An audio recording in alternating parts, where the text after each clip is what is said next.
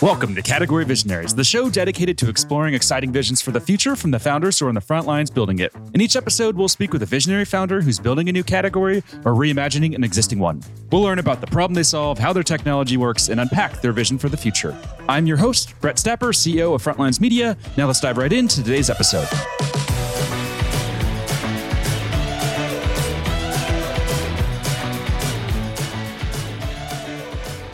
Hey everyone, and thanks for listening. Today I'm speaking with Olga Chin, CEO and founder of InterPrice Technologies, a capital markets treasury management platform that's raised over $10 million in funding. Olga, thanks for chatting with me today. Thanks, Brad. Happy to be here.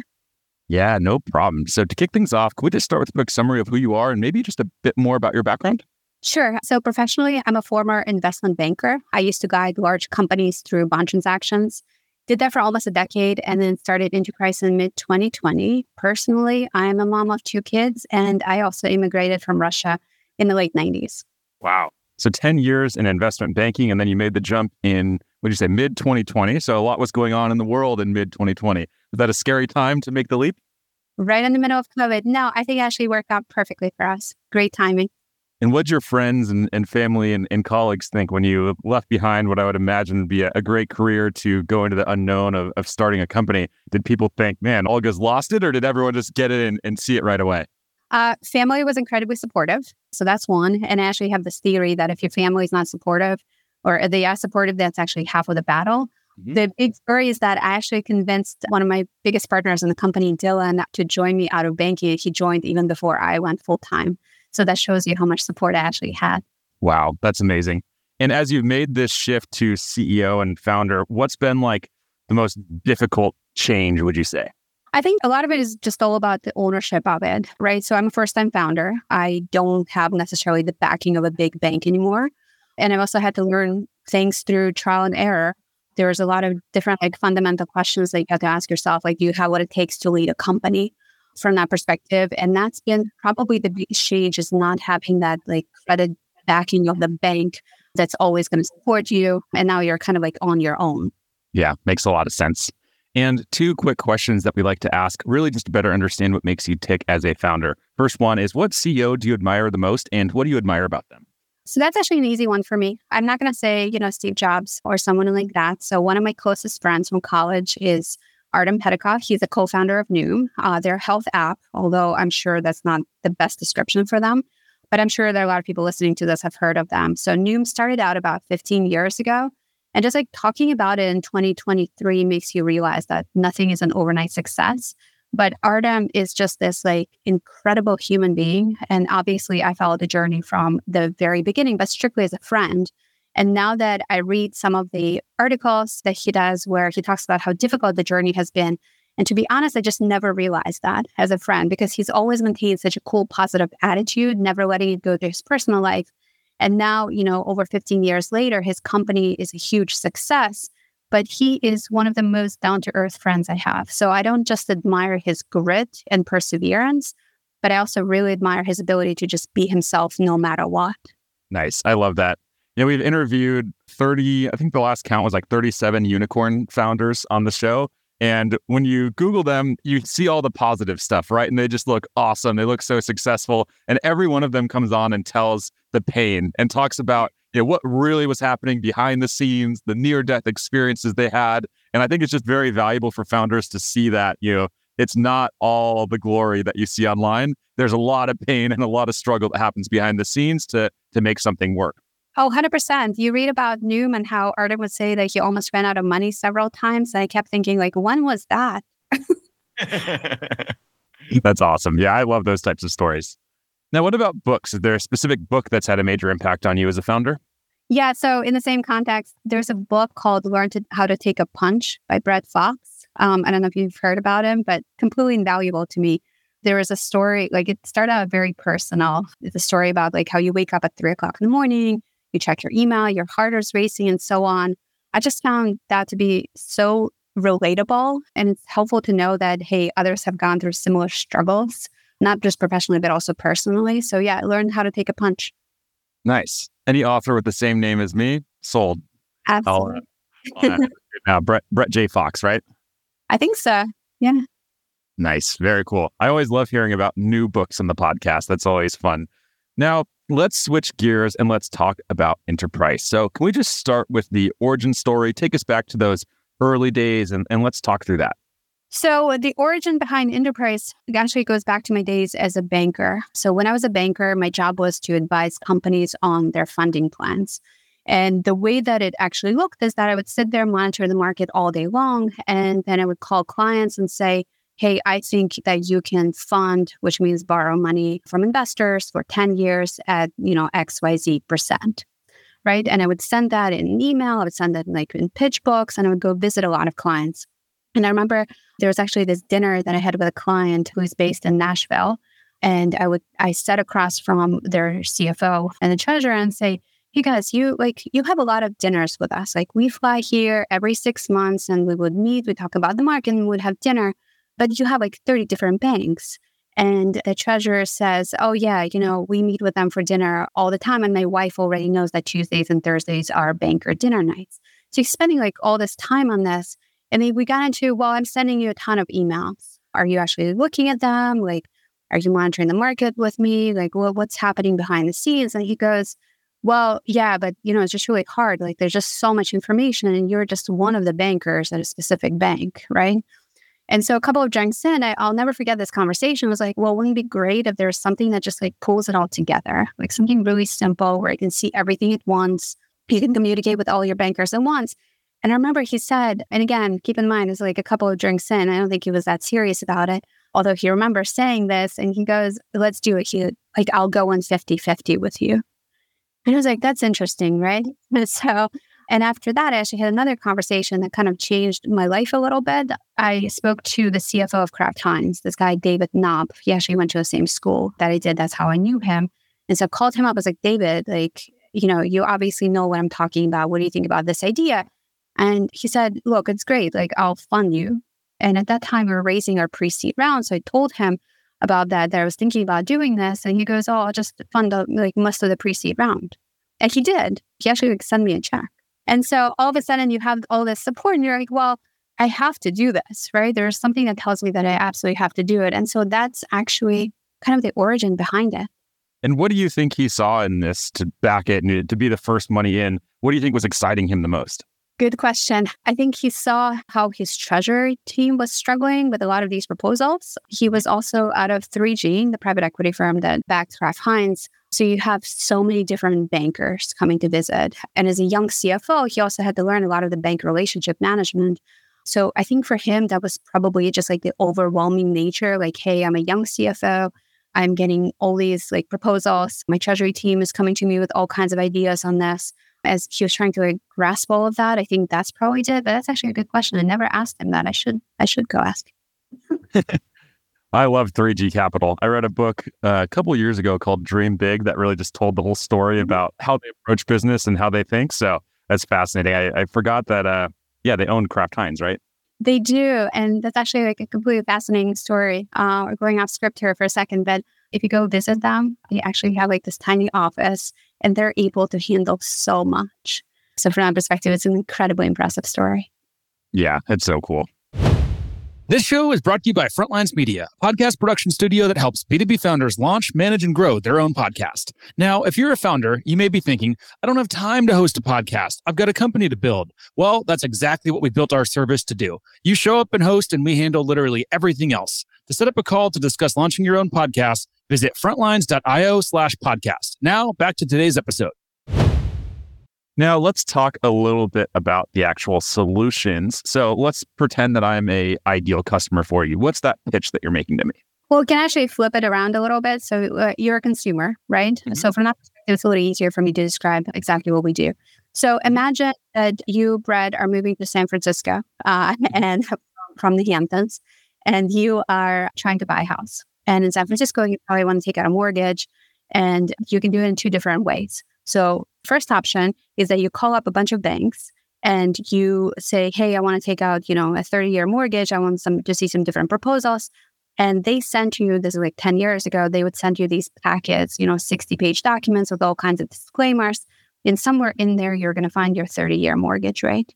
And you can sit there, with these huge stacks of documents and kind of compare them all.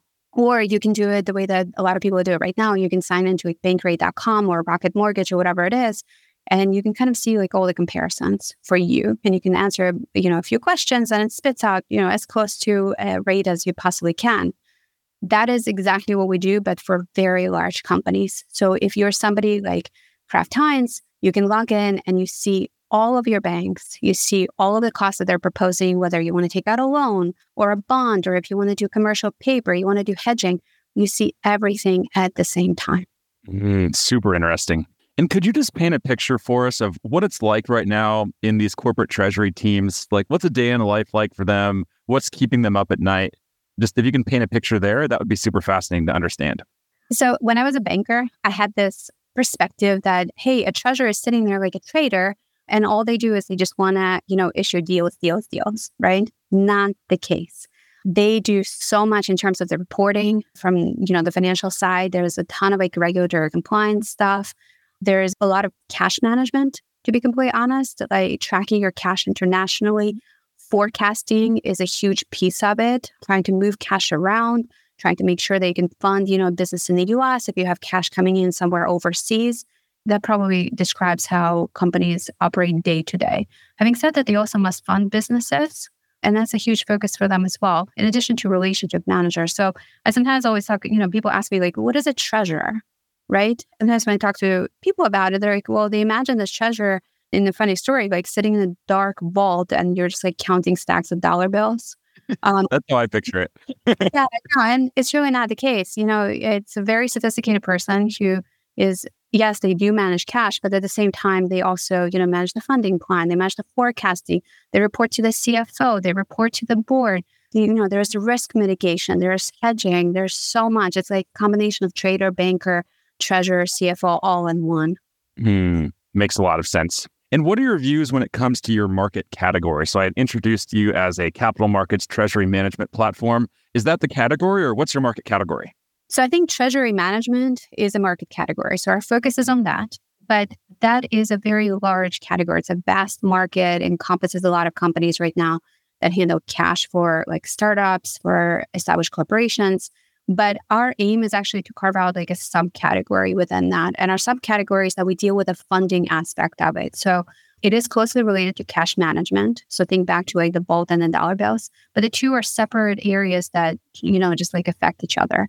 So from our side, in terms of this creating of a new subcategory of like the funding piece of it, there's still a ton of, I would say, like evangelizing, but we're also within a familiar category of broader treasury management tools. And to be completely honest, like I've seen so much adoption within that market in the last decade from like all kinds of different angles. So in a sense, like we fit in with something that's familiar, but yet we give you tools to think about funding and liquidity in a completely new way. And do you have a name for the new subcategory, or is it really just defining and articulating the problem at this point? I should come up with a name. I would say it's like the funding side of treasury management as opposed to the cash management piece. Got it. Makes sense. And you mentioned evangelizing there. What are you doing to really evangelize this new idea and this new subcategory? Ooh, we have a ton of supporters for that. So when you think about, how we even sell the product and where we've seen the most traction so far and the most adoption, what a lot of companies care about is what are their peers doing, right? So I want to be the best. I want to be the best in class. What are my peers doing from that perspective? And that's really the evangelizing piece. So we go sector by sector and we create adoption that way. And then our clients actually help evangelize it, which has been kind of the best way if you think about it. Yeah, for sure. If you can unleash your customers to do that for you, I think that's always the most impactful. We're trying. Well, seems like it's working. Looking at the numbers on the website, I think it was, 75 plus Fortune 500 teams are using this, or treasury teams are using it.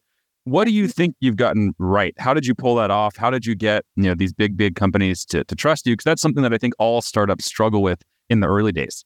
So in the very, very, very early days, I had several supporters that have known me as a banker. So that's the true story, is that, I think my first client was Jeff DeMars out of Nutri, and he knew me when I worked with him at Walmart. So I had a couple of clients from that perspective. So reputation was pretty important. But at the same time, I think that the value proposition was so unique and kind of like related to a lot of people. And we've also done a couple of things in an innovative way because, Brett, to be honest, this concept has been very much tried in the past, just not successfully. So right now, if we go back to the analogy of cash management, you would probably never think that, if you have 5 different bank accounts, there's so many different platforms that aggregate all of this. So you don't have to log into every single bank account or every single credit card. But on the funding side, there's nothing like that. So some people have tried it, but the reality is that, look, if you want to do like data aggregation, right, of pricing proposals from banks, the easiest thing to do is to have all the banks submit data directly to you, right? Mm-hmm. And all you need to do is just display it in some kind of like an intuitive way. The problem with this is that it relies on banks actually being happy to submit this data.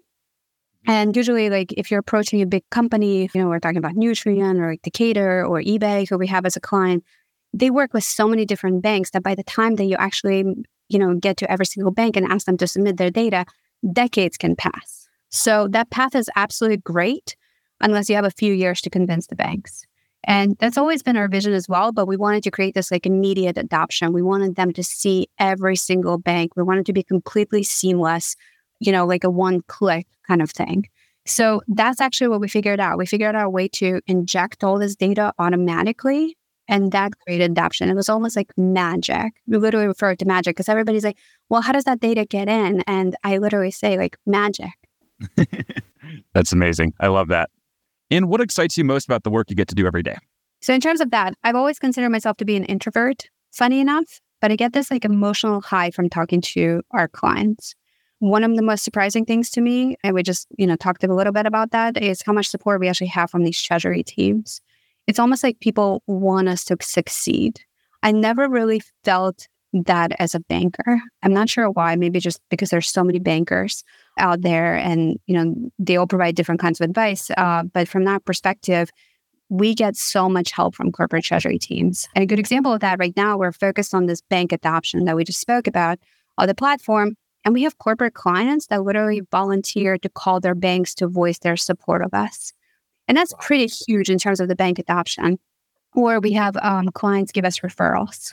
It happens all the time. So not only am I super grateful for all of this, but honestly, that's probably why I get up to do this every single day. And if we zoom out into the future, let's say 3 to 5 years from today, can you just paint a picture for us for what that vision is for InterPrice? Sure. So in terms of that, does anybody still trade stocks over the phone? Not really, right? Everybody knows that you just log into your brokerage account, you click a couple of buttons, the market is displayed, you see the liquidity, you see a few helpful statistics.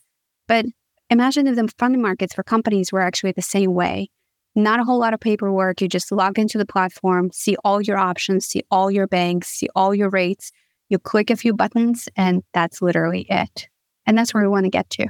Amazing. I love it.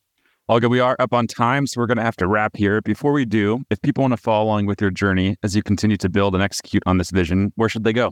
I'm very active on LinkedIn, so you can find me there. Otherwise, send me an email, olga@interpricetech.com. Amazing. Olga, thank you so much for coming on and sharing everything about what you're building. This has been super fun. I've really enjoyed it. I know our audience is going to as well, and wish you the best of luck in executing on this vision. Thank you. Thanks for having me. No problem. Keep in touch. This episode of Category Visionaries is brought to you by Frontlines Media, Silicon Valley's leading podcast production studio. If you're a B2B founder looking for help launching and growing your own podcast, visit frontlines.io/podcast. And for the latest episode, search for Category Visionaries on your podcast platform of choice. Thanks for listening, and we'll catch you on the next episode.